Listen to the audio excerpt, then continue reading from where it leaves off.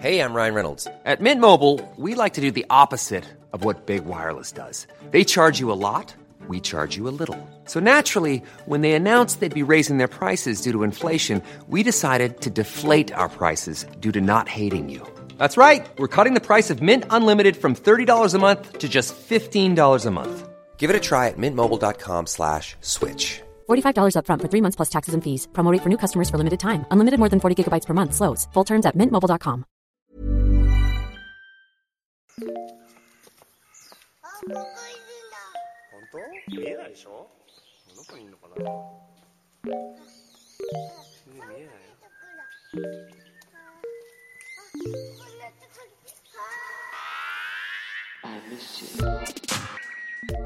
Every game developer, and indeed gamer, knows a great tutorial is a key part of a game.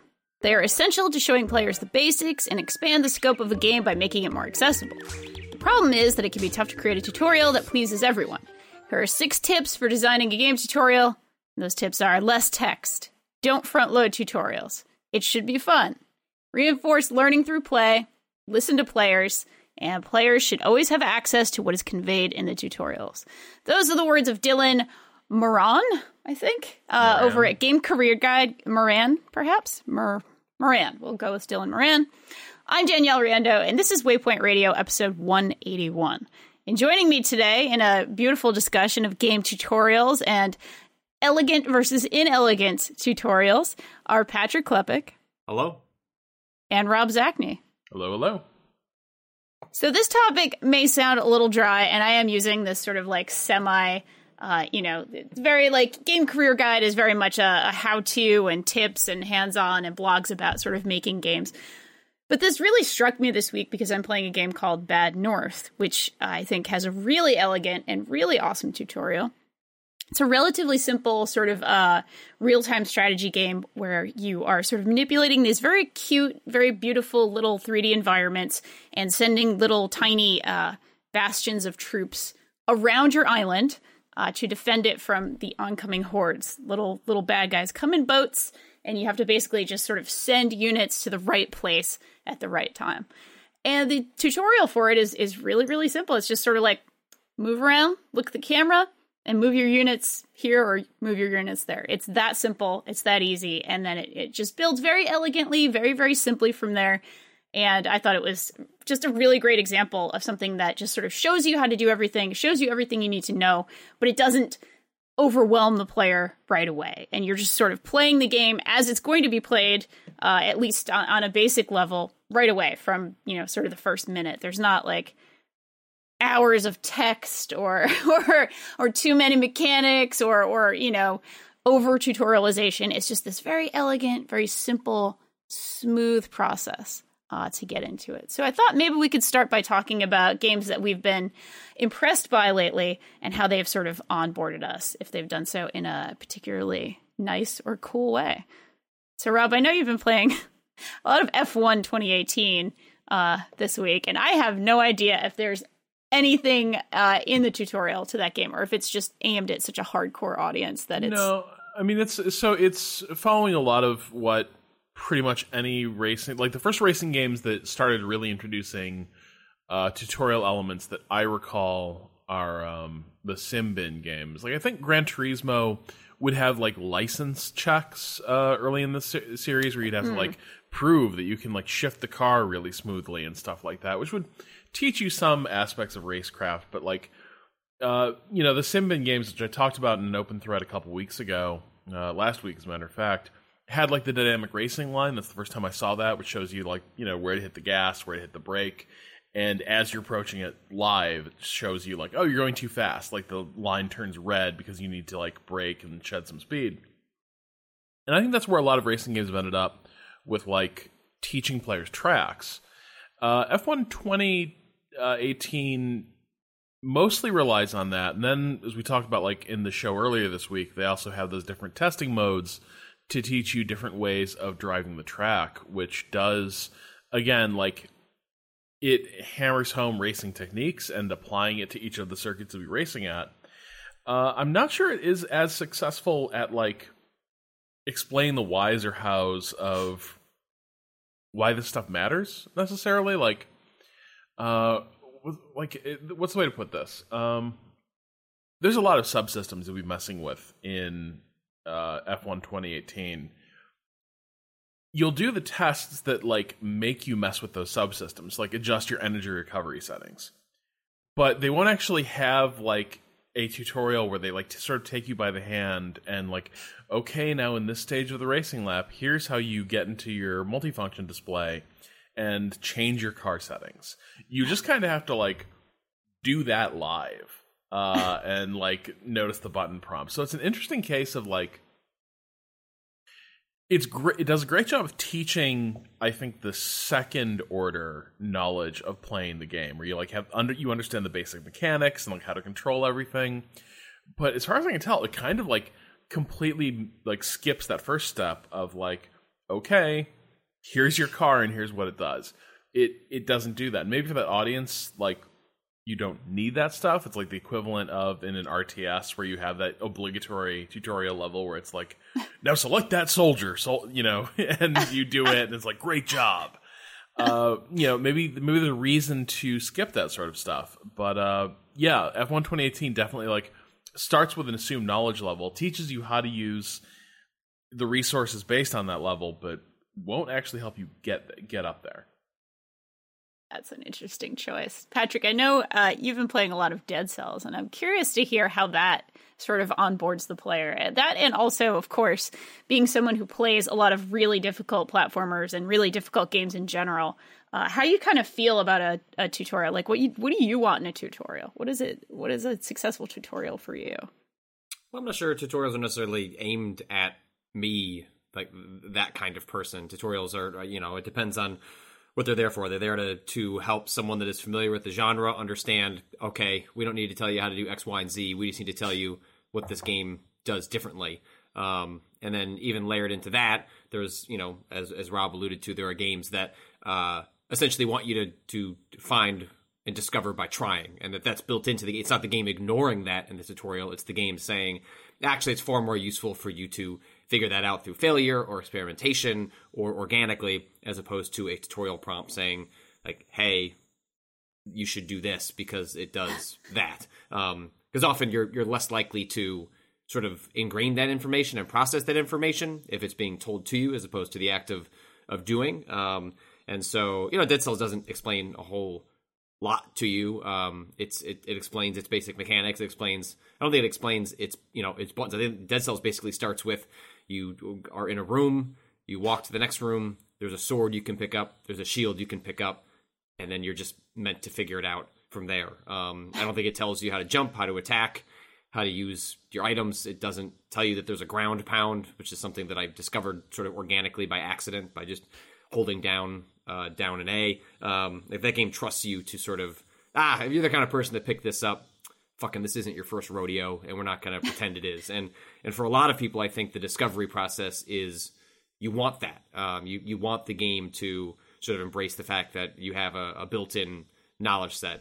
That said, it's I think very helpful for games to remember that not everyone playing a game has played a game before. That said, I'm sure it's a challenge for developers to figure out what is the fine line between that, because not every game is going to have a tutorial that explains, here's how you play a video game, and yet you want to make sure that people come away with enough knowledge that they aren't frustrated while they're playing the game. There's this game, what is it called, that I was playing yesterday, called The King's Bird, which is this really beautiful platformer. It's a really challenging, really one of the most difficult platformers I've played in a long time. And it technically explained how it's a very physics-based platformer in which you're doing a lot of tinkering with momentum and bouncing off walls and like chaining things like that together in order to accomplish really difficult platforming tasks. And I finished the tutorial, and I followed what it told me to do, and I made it through the challenges that it put in front of me that were next to the button prompts that explained X does Y. The moment it dropped me into a real level, it became very clear that I actually did not actually process any of those lessons, and found myself swearing loudly with a door open down here into the just screaming obscenities, because I could not understand for the life of me why the fuck I could not get up the wall and scale onto the next thing, because it didn't look that difficult, but clearly It looked easy, but I could not do it. And I was like, I play a lot of these games. This seems like a failure of the game. And the game didn't fail. The game explained it. It took me like 20 minutes of fucking around to realize like I was just holding a button in a slightly wrong way. The game wasn't giving me the kind of feedback for me to figure that out. But once I'd put it together, I was stringing together exactly what the game wanted me to do. And so, that's an instance where it's hard to tell, was it me, the player, not quite putting together or processing the tutorial? Was it that the tutorial should have been longer and more pronounced and more specific and repetitive in making sure that you picked up on the idiosyncrasies of this particular platformer? Like, I'm sure you do play testing and then, you fall on different things. Also, from what I understand about game development, tutorials are done basically last. That's not something that is done it's day one of production on this new game. Let's start thinking about the tutorial. Like that is, one of the bottom of the list things that is done. And so I think that also helps explain why a lot of tutorials are bad, is because they are done towards the end of the development process. And also they're being created by people who know the game very well. And that's going to make it a challenge to communicate when you already have a sort of ingrained set of knowledge. Yeah. Rob, it sounds like you had something there. Yeah, I mean, there's a lot of things here that I don't know how I want these problems solved, because on the one hand, I'm thinking about two really different cases, but they're just rattling around in my head right now. Every time I decide like, I think I'm ready to play Valkyria Chronicles again. The thing that discourages me is like, oh, remember, like the first 3 hours of that game are basically an extended tutorial. It's all like that's very Japanese. Welcome. Here's how you move your fucking tank. And I'm like, yeah, I remember. I played this game. And it's like, no, we're gonna go through it. Like very slow, like layering in of new concepts, like Phantom Doctrine, which I just reviewed. I would argue is mostly tutorial. Like it slowly like introduces stuff at a glacial pace, so that like there's major systems that you won't encounter for hours and hours. And so that stuff like becomes a real hurdle, because you kind of want to get to the good stuff, right? Just like, no, let me get to the part where like most of the tools are at my disposal and I can run with that. But if you take that stuff out of the main campaign and make it like part of an optional tutorial, you kind of mess with the entire flow of the game, right? You don't have that like organic place to go learn the game the first time you play it, which will help keep it interesting, as this guide suggests, right? Like the reason the Valkyria Chronicles tutorial works at all is because rather than taking you out to basically the equivalent of like a tactical parking lot where you go like learn, like early driving lessons, like, okay, now park between the lines. Like that's just boring to do in a game. You don't want to do it. So they fold it into the campaign, and the first time that works great. But every time you play the game after that, it's like, fuck, I do not want to go through this shit again. I'm just done. But then the other example rattling around my head, I guess it's related to F1 2018, is I think sports games have this huge problem of like, there's knowing how to like press the buttons and make shit happen in a sports game, and then there's actually like understanding the actual game concepts and applying those controls. Like, dude, when I played NHL 17, it was sort of the first time I played the game in a few years. I had to spend like 5-6 hours going back through those tutorials to be like, okay, so what, like, how do I deke again? Like, what, like, I have to learn to do all this shit.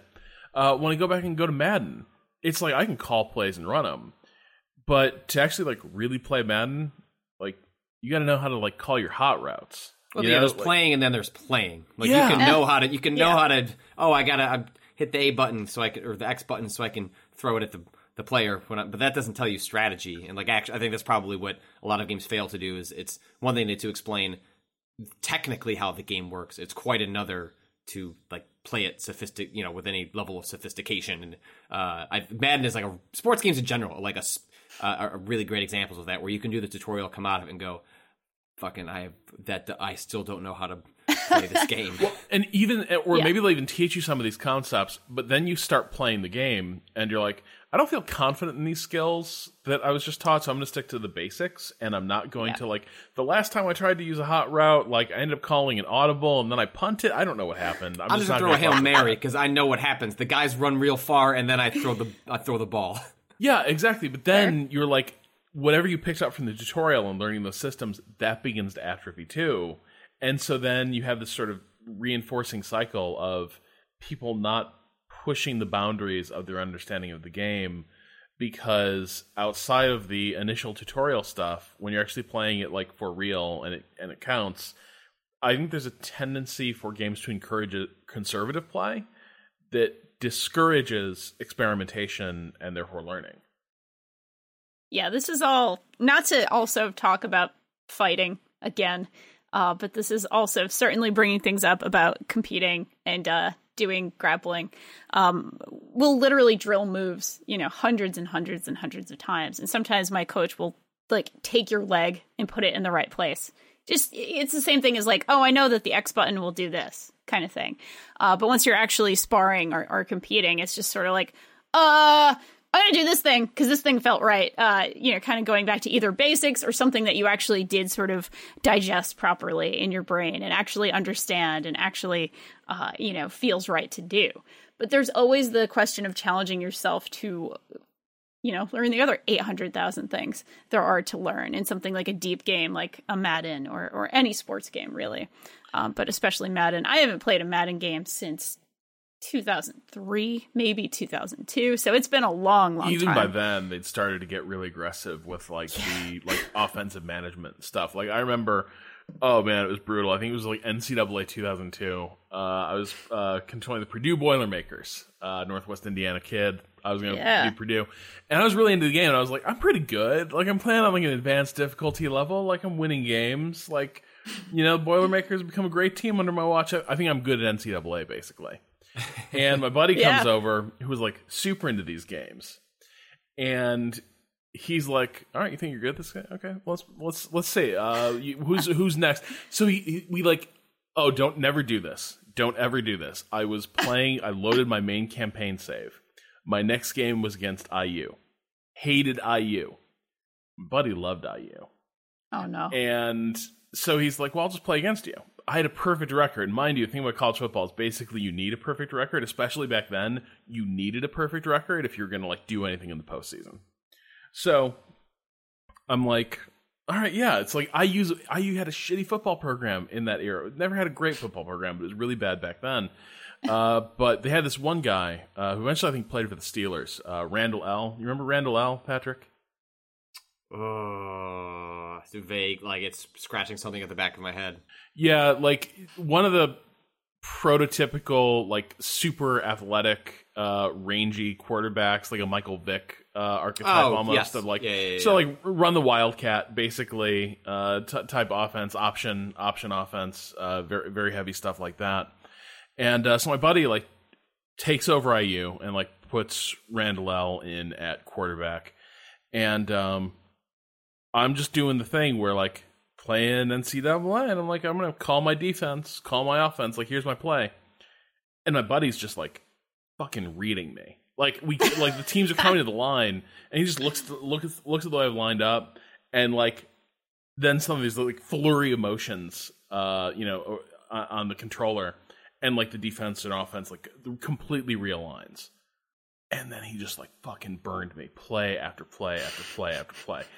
I think I lost by 100 to 14 or so. It was brutal and just completely trashed my save. It was one of those edge cases where even the canned commentary is starting to comment how weird this is. Where they're man, didn't think Purdue would get destroyed by this team so badly. It was shit like that. Do we have to stick around and keep commentating? Yeah. I'm getting a beer. Yeah. But the thing is, he had all this ability to use those advanced game concepts and had practiced with them a ton. Nothing in the game ever really suggested to me that it was necessary. If you have a busted play, you have a busted play. Right. But there was nothing in the game that said hey, you might want to move your tight end over here and have them run a different route. And here's how you do that. I needed offensive coordinator Clippy, basically, to be hey, it looks like you're running a post route. Would you like to, do something like that? But a lot of games, I think, struggle to teach those second order, both understanding game concepts and applying your tools to those concepts. I think a lot of games, especially ones that are like kind of complicated, really struggle with that stuff. Yeah, I agree completely. And I also think teaching style is a major issue here as well. So, you know, you have your Dark Souls style brutal teacher, you know, who, you know, the master on the mountain kind of thing where, you know, the young swordsman comes up and wants to learn from the master and like, you know, chops wood for a year before you really like but the game ready to hold the sword. Though, like, but it's interesting how they've changed over time. So, like for example, in Dark Souls, you enter into this sort of like really small contained area that has like a tiny little bit of everything flavor of the game, and there are little. The messages you find in the game, which are usually written by players, are messages from the developers explaining, you know, how to attack, how to dodge, how to run, how to roll. And then you get picked up by a giant crow, and then the game transports you to the main game. Like, you fight a bunch of enemies, you probably die there, there's a bonfire, there's an enemy. Like, the loop of Dark Souls is like contained within like this extremely tiny little spot in which there's a lot of implicit tutorializing going on through the reactions to the player, and then explicit tutorializing going on that is like, hey, to roll, you hit circle. Whereas I believe in Bloodborne, there is none of that. You're just kind of thrown into the game. So the way that like Bloodborne opens is that I mean, it's been a long time since I played the opening, but they give you a couple of the basics, but then whereas in Dark Souls, this area you're meant to die, or you're meant to defeat the boss and then proceed to the next area. In Bloodborne, the first major enemy encounter, you're expected to die. Like, you can beat it. There are like videos of people beating that first enemy and progressing. Like, the game does not like allows you to continue if you manage to pull it off, but you are not meant to beat that enemy. And then you die, and then you go to this in-between world, the Hunter's Dream for people who played the game, and then that's where you get some more tutorialization, some context, some setup. Like, those are two very different ways to sort of like jump between the various, like, I guess it's like, as we've been talking about, like, the difference between implicit and explicit tutorializing, where there are ways for games to be very forward, and then there are ways for games to kind of guide you along a path without saying that that's what they're actually doing. But Danielle, like, you talking about fighting reminds me of one of the really tricky things to teach players, especially if you don't want to just piss them off, is like, how do you prepare people for those high stakes, systemically complicated encounters? Like, again, we talked about this the other day. Like, my point of reference is fencing. Like, when things get very fast paced and very close in, it is moving faster than you really can process sometimes. Like, things are happening and like muscle memory is firing, but like, I couldn't actually say what the counter move actually was. I don't really know. I just sort of had to feel my way through. A lot of games do want you to know that stuff. And like, PUBG is an example of like, it doesn't explicitly guide you to this, but like doing the spicy drop is a good way to learn core elements of the game, because like, you just go in there, you start messing around with weapons, you fight people, it's all high stakes, you cut right to the really high pressure part and the really failure prone part, and that's where you learn it. You don't try to hide from it, and that's one of the ways you get good. I think a lot of games have a hard time bringing that moment to players, and so players are never quite prepared for it, and that can be really frustrating. I feel like sometimes I see that frustration happening on the Bloodborne streams with Natalie, where it's like, okay. Yeah, the sink or swim parts are brutal in that game especially, but in a lot of games, because obviously this stuff is hard and people learn at different speeds and they learn better from different things. That's why, the one size fits all option is never going to be the best option, because some people actually do a lot better with like gentle tutorialization and hand holding, and some people do a lot better if they're thrown into something and they want to figure things out on their own. There's different types of players. There are different things that motivate players, right? Of course. And it sure is interesting to watch, especially with Bloodborne. There is one concept I want to talk about a little bit here, and that is with like a traditional games that have level structures, right? More or less traditional level structures. Bloodborne, I think, uses its sort of entire first level as something of a tutorial because there's no like explicit tutorial in that game. Yeah, that first room you wake up in, or I guess it's the second room that you go in, has a werewolf in it, and you're just like a scrub and you're I think it's sweaty clothes that you start off in. Oh, I guess it depends on what your build is, but you've got nothing really.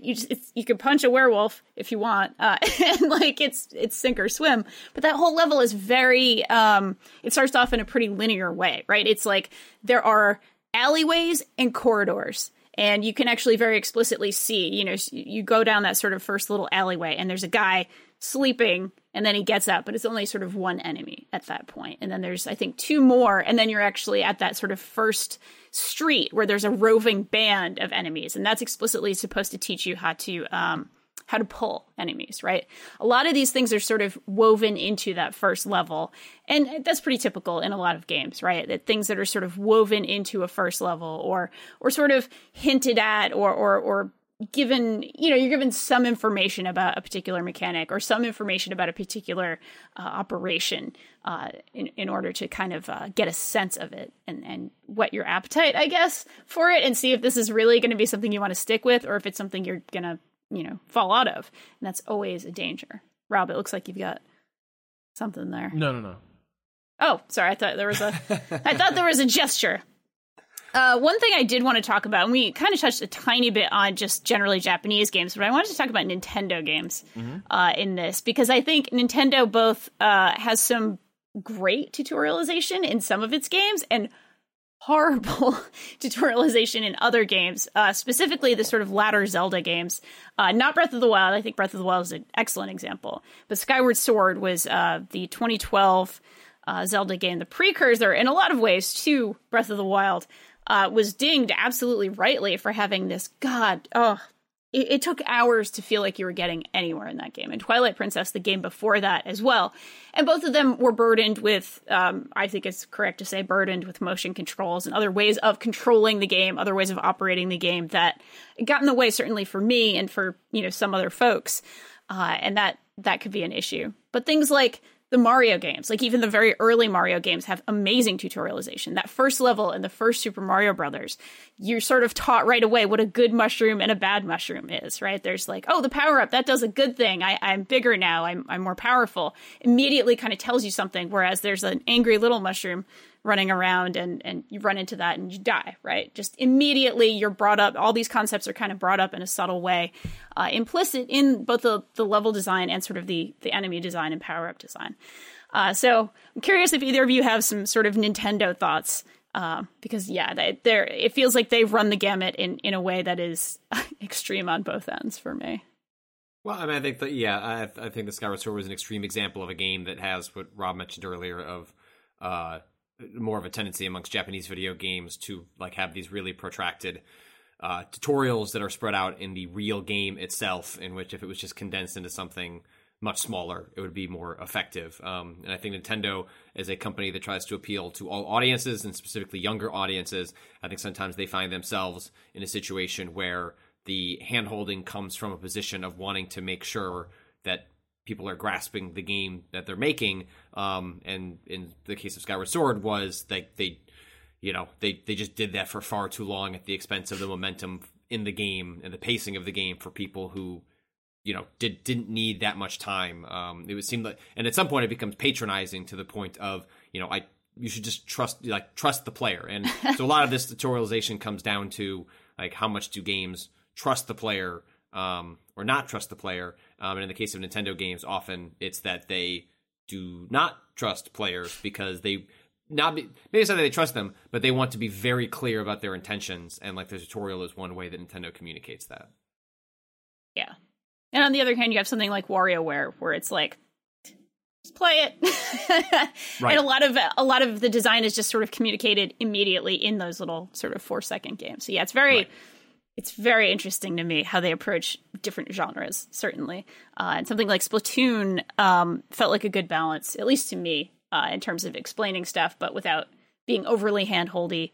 Yeah, I think that's them trusting, like, hey, we're making a shooter, and So, how this works. those things.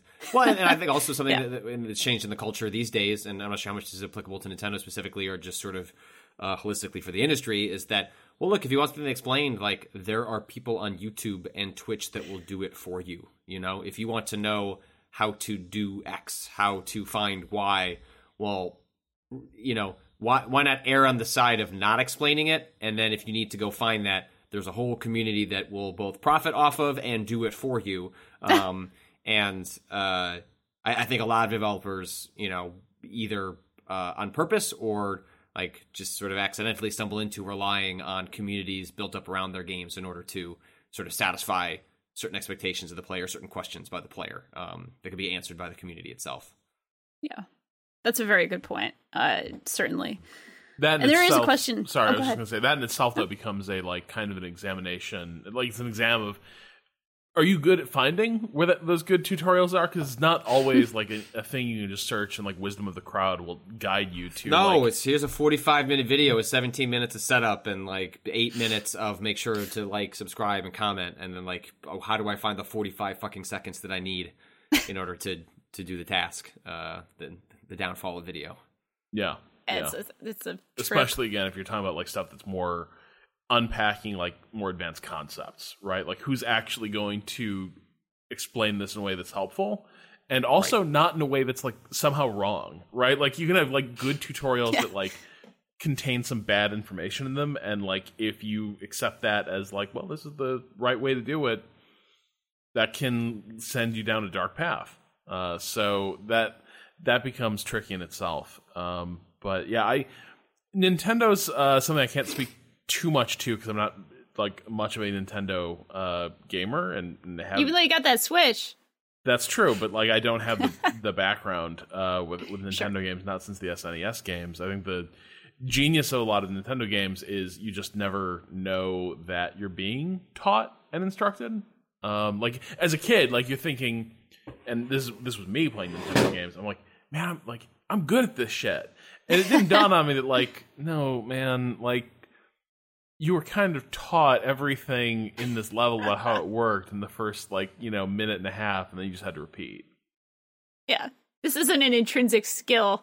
Yeah. But it does make you feel special, right? That's something I've always found very interesting about games in particular, and tutorialization is just how smart it makes you feel when it's done well. And Portal's, of course, the like gold standard in this, but just something that makes you feel so damn smart because it's been designed to teach you at a really good and really sort of pleasurable pace. And you start mastering things and you're like, wow, look at me. I'm a pro gamer. Look at me doing all these puzzles or doing all this amazing stuff and having all these incredible skills. It's very appealing. I wanted to give one quick example, an old example for having the wrong information in a tutorial. I remember Mario 64, the Prima official guide to Super Mario 64. Maybe it was unofficial. I don't know. I'm pretty sure it was Prima though. Had the wrong way, definitely the wrong way to get the star in the pyramid in the desert world. That had to do with like the hands. There's like weird like they're not mummy hands. They're like brick hands. It's fine. It's okay if you don't recall this, but it had some weird arcane like series of jumps instead of just like going and facing this one enemy in like this really easy and simple way. And it was clearly like whoever wrote this guide like was up all night devising like this beautiful strategy, this like incredible, probably like speedrunner strat, and ended up being like, no, there is another way to do this. The intended path was completely different. And I always found that like very amusing, even though I was like 13 and reading this guide, like, I don't think that's right. I don't think you need to do that. I felt very smart. There is one more question I wanted to ask before we go into our letters, and that is, it's a little bit of a slight segue, but it has to do with, I think about this a lot, right? In terms of how essential is a good tutorial to actual world building and story and setting, and actually like setting tone and mood as well as teaching gameplay concepts, right? I think we've all played games that are like perfectly good games that were enjoyable and fun to play, but like the tutorial felt very much like, and now we're sitting in a classroom and learning a thing, and then we'll go to the real game, as opposed to something that felt very organic to the process of the game itself, or actually put you in a certain headspace or something. I think Bloodborne is actually a pretty good example of that, even though I think Bloodborne has some issues. We've talked about it a little bit, but in using its sort of first level as a giant tutorial, as like a big tutorial space that also has other elements, and you can certainly go and explore and you can do other things, but going through on this sort of intended path really does teach you all the various mechanics you're going to need for most of the rest of the game. And it does it organically, and it does it in this creepy, weird, very, very intense world. And also does, of course, that wonderful bait and switch with the Victorian Ed Hardy aesthetics there. So that's also pretty cool. But do either of you have examples of that where it's been done really well or really poorly, I suppose, as well?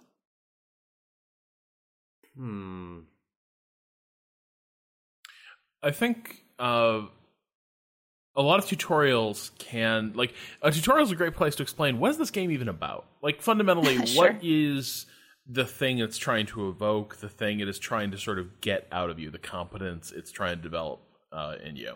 Like, F1 does a good job of this, the testing sessions, but, like, a lot of games do, like, can have really elegant sort of hidden tutorials by leaning on atmosphere and narrative or thematic justifications, right? Like, game I'm thinking about just kind of randomly right now is the Brothers in Arms series by Gearbox, which was a really cool, like, World War II first-person shooter, but with, like, sort of a squad command mechanic. Well, the first game opens, I think, on, like, D-Day, right? So it's that you know, the guys jumping out of the planes, landing, you know, behind enemy lines. And it's all really dramatic because, you know, D-Day, night airborne drop, it's all very exciting. But the justification is, like, hey, we've caught the Germans by surprise, like, so it's not going to be too hard. It's going to be dramatic, but here's what you do. And it's very linear. It's more linear than the game's going to be at any point after. But it's like, okay, here's a clear piece of cover that flanks an enemy position. Tell your guys to go there, see what happens, and, like, it gives you that sort of baby steps thing. And it doesn't really let up on that until you sort of hit a climactic, like, bayonet charge, I think, at the end of sort of this extended, like, first level sequence. But that's very effective at telling you, like, here's what your character's supposed to be doing. This is not actually just a game where you run around and, like, shoot the Nazis. Like, it's actually more important that you use the squads that you've got around you and, like, use the way the level is laid out. That's how you're going to play this game. And it never feels sort of like a drag because it's got that sort of cool, like, wrapper around it. Yeah. So I think that sort of stuff tends to work really well. But again, it's a tricky thing to pull off because what's the difference between that and Valkyria Chronicles? Like, why is Brothers in Arms, like, kind of a good on-ramp into the game, and Valkyria Chronicles, literally, I stop myself from replaying the game because I start thinking about the first 3 hours. Oh, God. Yeah, definitely. I can't think of anything specific in that direction, but I know that, like, as a general rule, I appreciate, or I find it fun when a game sort of, like, deliberately chooses to not have a tutorial, and then, you know, it's sort of on you as the player to sort of, like, poke and prod and figure out what exactly are the rules of this game, what are the limits of this game, and the reason it doesn't have tutorials because it wants you to do that explicitly on your own, is to find those boundaries and to press the buttons on the controller and to press the buttons on the keyboard to figure out exactly what you're going to be allowed to do. And so it's always fun where, you know, that game sort of requires, you know, that the person playing it is, you know, knows what they're in for, but it's always fun when the game sort of trusts you with that long of a leash to just say, hey, you know, go figure it out, have fun. Yeah. Yeah, that is a lot of fun. I always love that, especially in kind of experimental games or weird games, or something like Paratopic has been on my mind again lately as something that just is operating on a weird level and you don't completely understand it till you've been playing it for a little while. And it's just like, yeah. There is a sort of element of mystery, right, that you want to preserve, at least in certain types of games. If the player experience is to kind of have that mystery or kind of have that sort of layer of obfuscation, and that's actually part of what you're dealing with. And it's pretty necessary to not be like, well, and then you're going to walk here and there's going to be a hard cut. And then you're going to walk here and there's going to be another cut. That would ruin the whole thing, right? So, yeah. if there are no other thoughts on tutorials, I suppose we should take a quick break, and we'll be right back with some reader mail. Quality sleep is essential. That's why the Sleep Number Smart Bed is designed for your ever-evolving sleep needs. Need a bed that's firmer or softer on either side? Helps you sleep at a comfortable temperature? Sleep Number Smart Beds let you individualize your comfort, so you sleep better together. J.D. Power ranks Sleep Number number 1 in customer satisfaction with mattresses purchased in-store. And now, save 50% on the Sleep Number Limited Edition Smart Bed for a limited time. For J.D. Power 2023 award information, visit jdpower.com/awards. Only at a Sleep Number store or sleepnumber.com.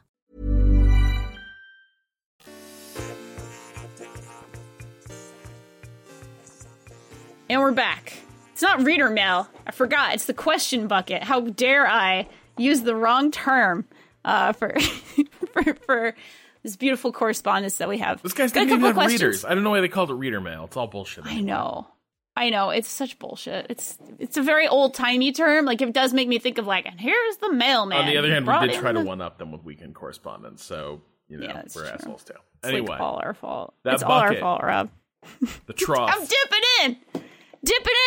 There's a bucket. I'm going right in. I've got a good question here. I'm reeling it up as I'm miming a terrible fishing rod. This is from Josh, and Josh writes, "Hey, Waypoint crew.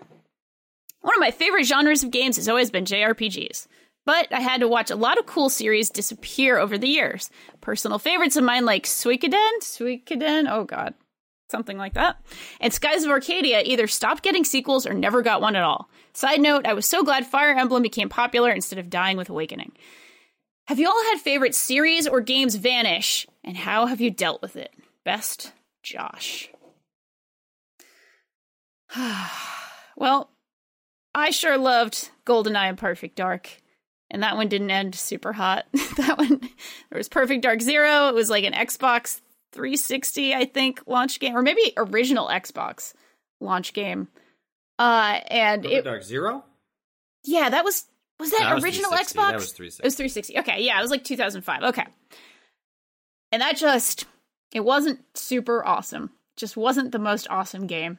And so, I mean, honestly, this is me with everything Rare, right? This is Banjo-Kazooie. This is the, Perfect Dark and GoldenEye series. It's a lot of those Rare games that I loved and grew up with and adored and wanted to see in the new generation, wanted to see with new quirks, wanted to see with new design paradigms, and then it just kind of didn't happen. Although I will hold out hope forever that one day there will be another Banjo-Kazooie that's actually good. So it's my biggest one, probably.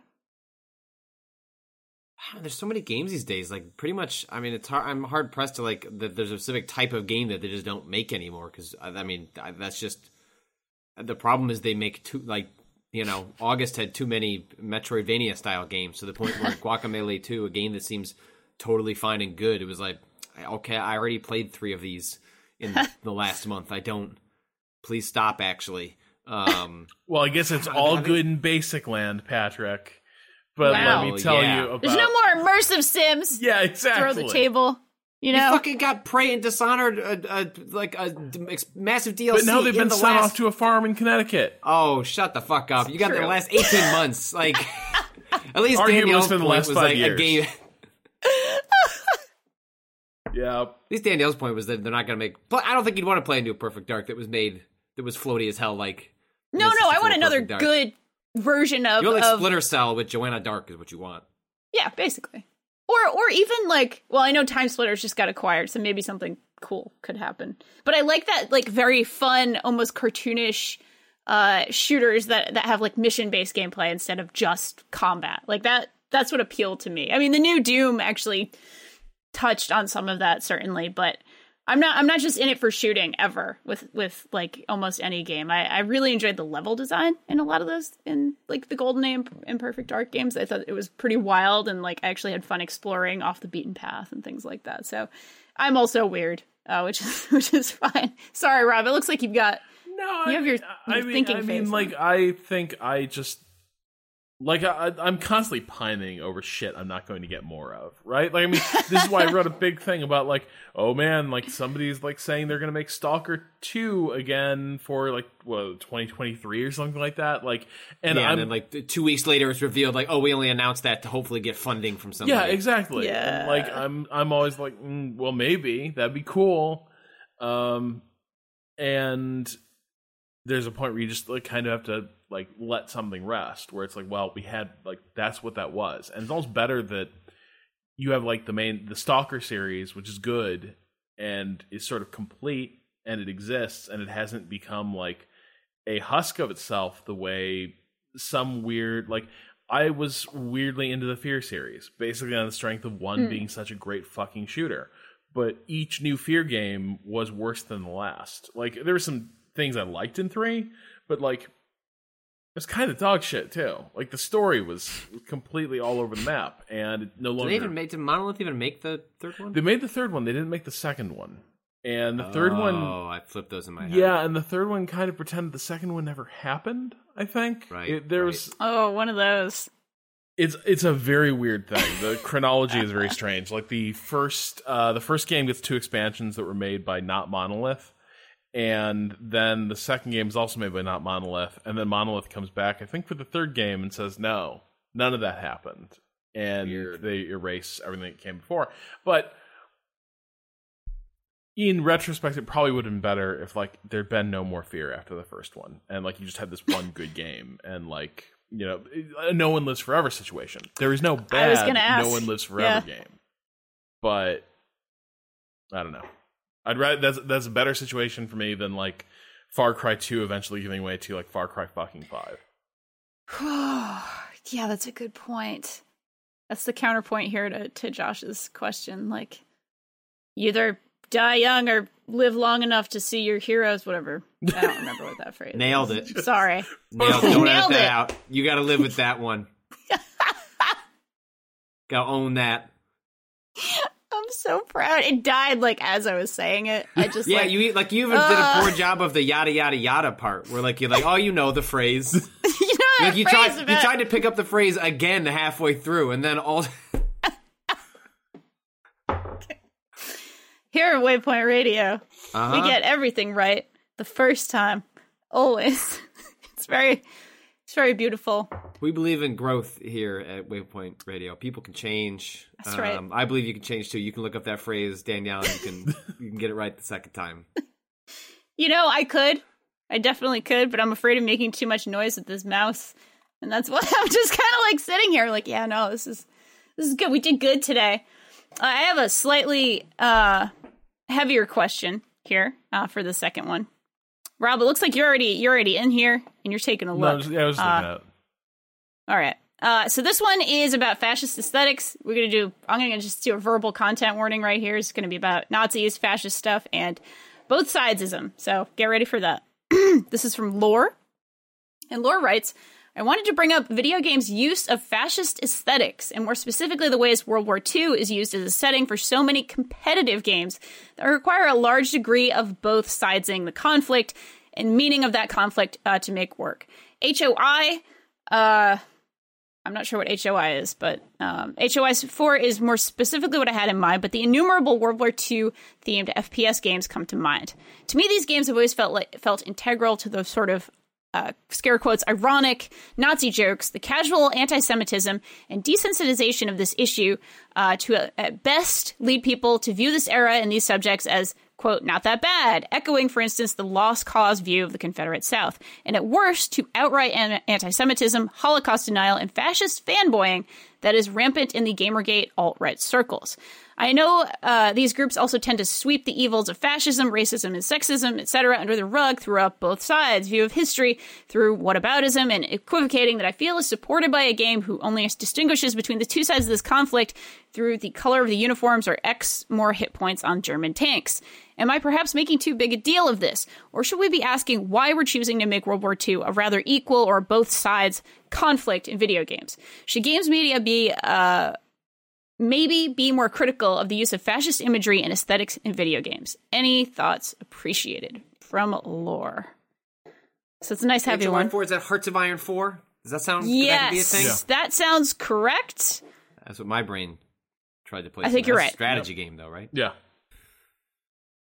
All right, so I'm not that familiar with the series, obviously, but I do know that very recently, in the last week or so, actually, Gamasutra had a piece from a German studio that actually made the first game that was sort of allowed to use swastikas and other sort of Nazi imagery in their game.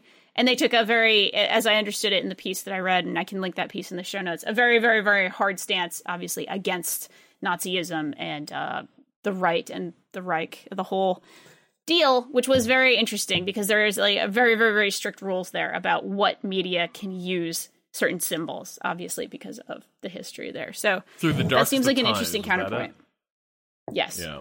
That's exactly it. Yeah. There's a piece by the developers there who go into the whole process that they had to deal with the German government to actually, convince them that they're making an artistic statement and they're making an actual statement against Nazism, using these symbols and using them in such a way to obviously denounce what they were using. It wasn't a piece of propaganda, basically, which was pretty wild. Are you familiar with the Hearts of Iron series, Rob? Oh, yeah. I mean, I've right. played Hearts of Iron 4 a lot. I like it a lot. It does not focus too much on the internal politics of the respective countries involved, which does kind of like... Hearts of Iron 4 does present a world where you can sort of just tune out the reality of it and say... The world's a chessboard. Here's the state of play in 1933, and let's see who can, who can win the 1936. The world's a chessboard, and let's see who can, play their side the best. And I don't know, to a degree. The question, the question is a little bit loaded. Should we be more critical and thoughtful about fascist imagery and aesthetics in video games touching on these historical topics?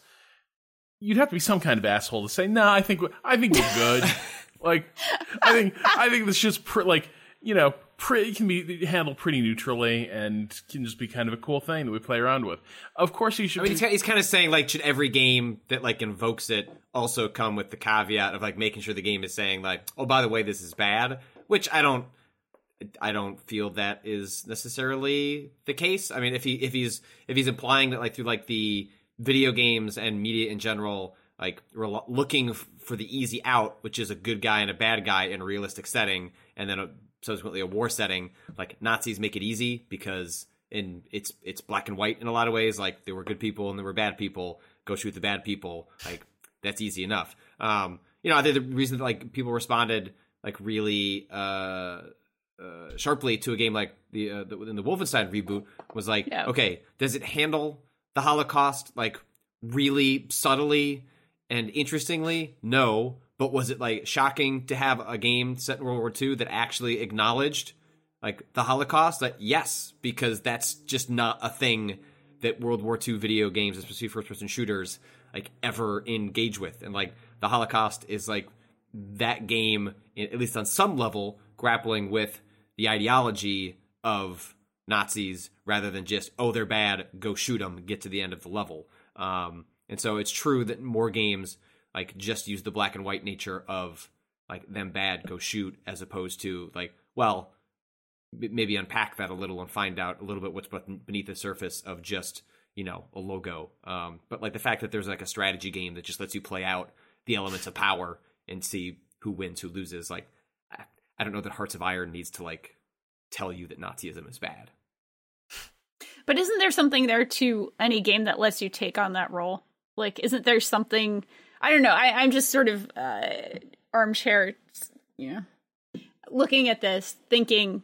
I mean, the Germans could have won, right? I don't think it's implausible for a game to set up see how you could have tipped the balance of power and made different decisions. I don't letting you envision a scenario where the Germans win. I don't. It doesn't reflect on the player in my mind that you're bad because you saw a scenario where the Germans didn't fuck this up or the Allies didn't find a way through. So I mean, I think it's a fine line sometimes, and certainly the existence of this media can then be used by people to indulge in fantasies that are extreme, but I don't know that their mere existence is itself a problem. I remember talking to Thomas Johansson about this over at Paradox, and he felt it's an unresolved tension, because if you make games like this, you're not going to be able to resolve it. But he felt there was kind of an inherent allure to playing as the Germans in World War II. Even if you are a diehard, like, committed, like, anti-fascist, like, the allure to playing that side is that they're the, like, alt history side. They're the, like, well, actually the odds are kind of stacked against them. They become very interesting to play as. There's kind of an allure to, like, can I beat the odds here and, like, use my amazing, like, military prowess that I have to, you know, change the course of history. If you do that often enough, like, at a certain point, is there kind of a, like, subtext where, like, these games are encouraging you to identify with maybe the Germans more than you otherwise should, right? Like, you're identifying with the Germans a hell of a lot more than, like, say, you know, the Soviets, for instance, because, you know, like we talked about this a couple weeks ago, I play a lot of games where, you know, you're trying to see, can the Germans make Operation Barbarossa work, the invasion of the Soviet Union? Can they pull it off? Really interesting topic. It's a topic with a horror story, like, attached to it. But nevertheless, the story isn't as interesting from the other side. In terms of, like, making a game out of it. Like, those early days for the Soviet Union, that is hard to make an interesting strategy game where you feel like the Soviets are an interesting protagonist in that story. And there's a lot of reasons for that, just because the arc of that campaign. But it's an odd thing, and I don't know that there's a way that a game can easily resolve that. I don't think the solution is the game has to somehow remind you at every turn, like, hey, this side is really bad, because that's patronizing. Right. In the end, people are going to fetishize these sort of signs, symbols, history of these corrupt and fascist, like, regimes.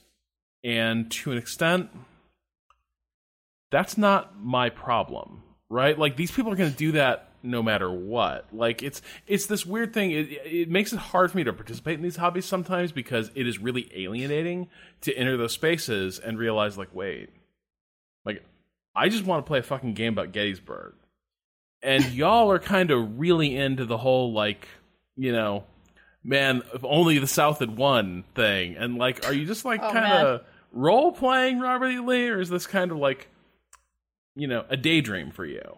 Because I'm not here for that. And so that makes it complicated, but nothing that...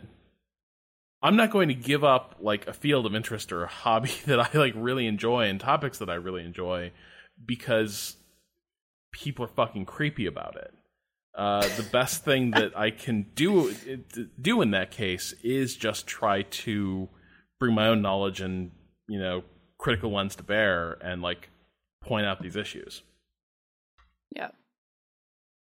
I mean, I'm not very familiar with this game. All I know is that there would be a sense of discomfort for me in sort of taking that on. And I would be wary of the, you know, the Troy Goodfellow sort of hidden curriculum aspect, if there is one, to this. Because obviously any simulation of this nature, any game that is purporting to be a fun and interesting game is going to obviously be obfuscating some of the details of this war out of the simulation itself, right? You're not necessarily... I hope you're not participating in necessarily acts of genocide in the game itself. You're participating in a campaign, right, on a battlefield. It's not necessarily the same thing that you're doing. Certain parts of it are obviously... Like, I mean, like, certainly. In the game, like, specifically, the game encourages you to use strategic bombing as a tool to win the war. In World War II, strategic bombing is indiscriminate, like, destruction of civilian targets. That's what strategic bombing is in that era. And now the weird thing is, the game even, like, I think makes it work the way bomber commanders thought bombing worked in World War II, if that makes sense. Like, what we now know is that these air campaigns were pretty ineffective in a lot of ways. Like, bombing wasn't precise. Like, you never hit where you were aiming for. So it just wasn't a super effective way to break the enemy's capacity to wage war. But But in the game, it is. And so the game is kind of being like, well, you know, you can actually really hobble someone's infrastructure if you just bomb the shit out of them. In reality, it didn't hobble them all that much. It just killed a lot of people. And after a certain point, killing people became the object of the bombing, though people hesitated to just admit it straight up. But in Hearts of Iron, it's very much this like, oh yeah, you definitely want to like strategically bomb enemy cities because that's how you like destroy their industry and their infrastructure, and it gums up the works basically. And so the game is encouraging you, and gives you like ahistoric incentives in some ways to be like, yeah, send out the research the B-29, send it out. Right. This is almost cleaner in a way, or more effective in a way, yeah. that is very interesting. All right, cool. I think that's probably going to do us for today in terms of questions. Of course, if you have questions, you can send those to gaming@vice.com with the subject question. As always, shout outs to Bowen for letting us use his track Miss You off the EP Pale Machine. We're on Twitter at Waypoint. We're on Facebook at Waypoint Vice. We're on YouTube at Waypoint Vice. We're on twitch.tv/Waypoint. And we're everything that we write, you can read it at waypoint.vice.com. Rob, where can we find you online? At Rob Zachney. Patrick, how about you? At Patrick Klepek.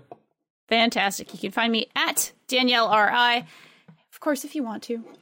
And I will always remind you during this beautiful weekend to be good and be good at it. And live long enough to see yourself become young.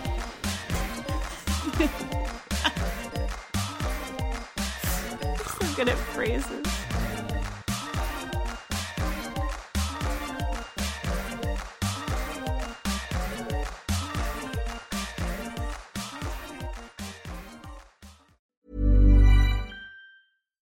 When you make decisions for your company, you look for the no-brainers. And if you have a lot of mailing to do, Stamps.com is the ultimate no-brainer. It streamlines your processes to make your business more efficient, which makes you less busy. Mail checks, invoices, legal documents, and everything you need to keep your business running with Stamps.com.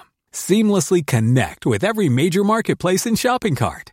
Schedule package pickups and see your cheapest and fastest shipping options from different carriers, with rates up to 89% off USPS and UPS rates. And with the Stamps.com mobile app, you can take care of mailing and shipping wherever you are. Make the same no-brainer decision as over 1 million other businesses with Stamps.com. Sign up with code PROGRAM for a 4-week trial, plus free postage and a free digital scale. No long-term commitments or contracts. That's Stamps.com. Code PROGRAM.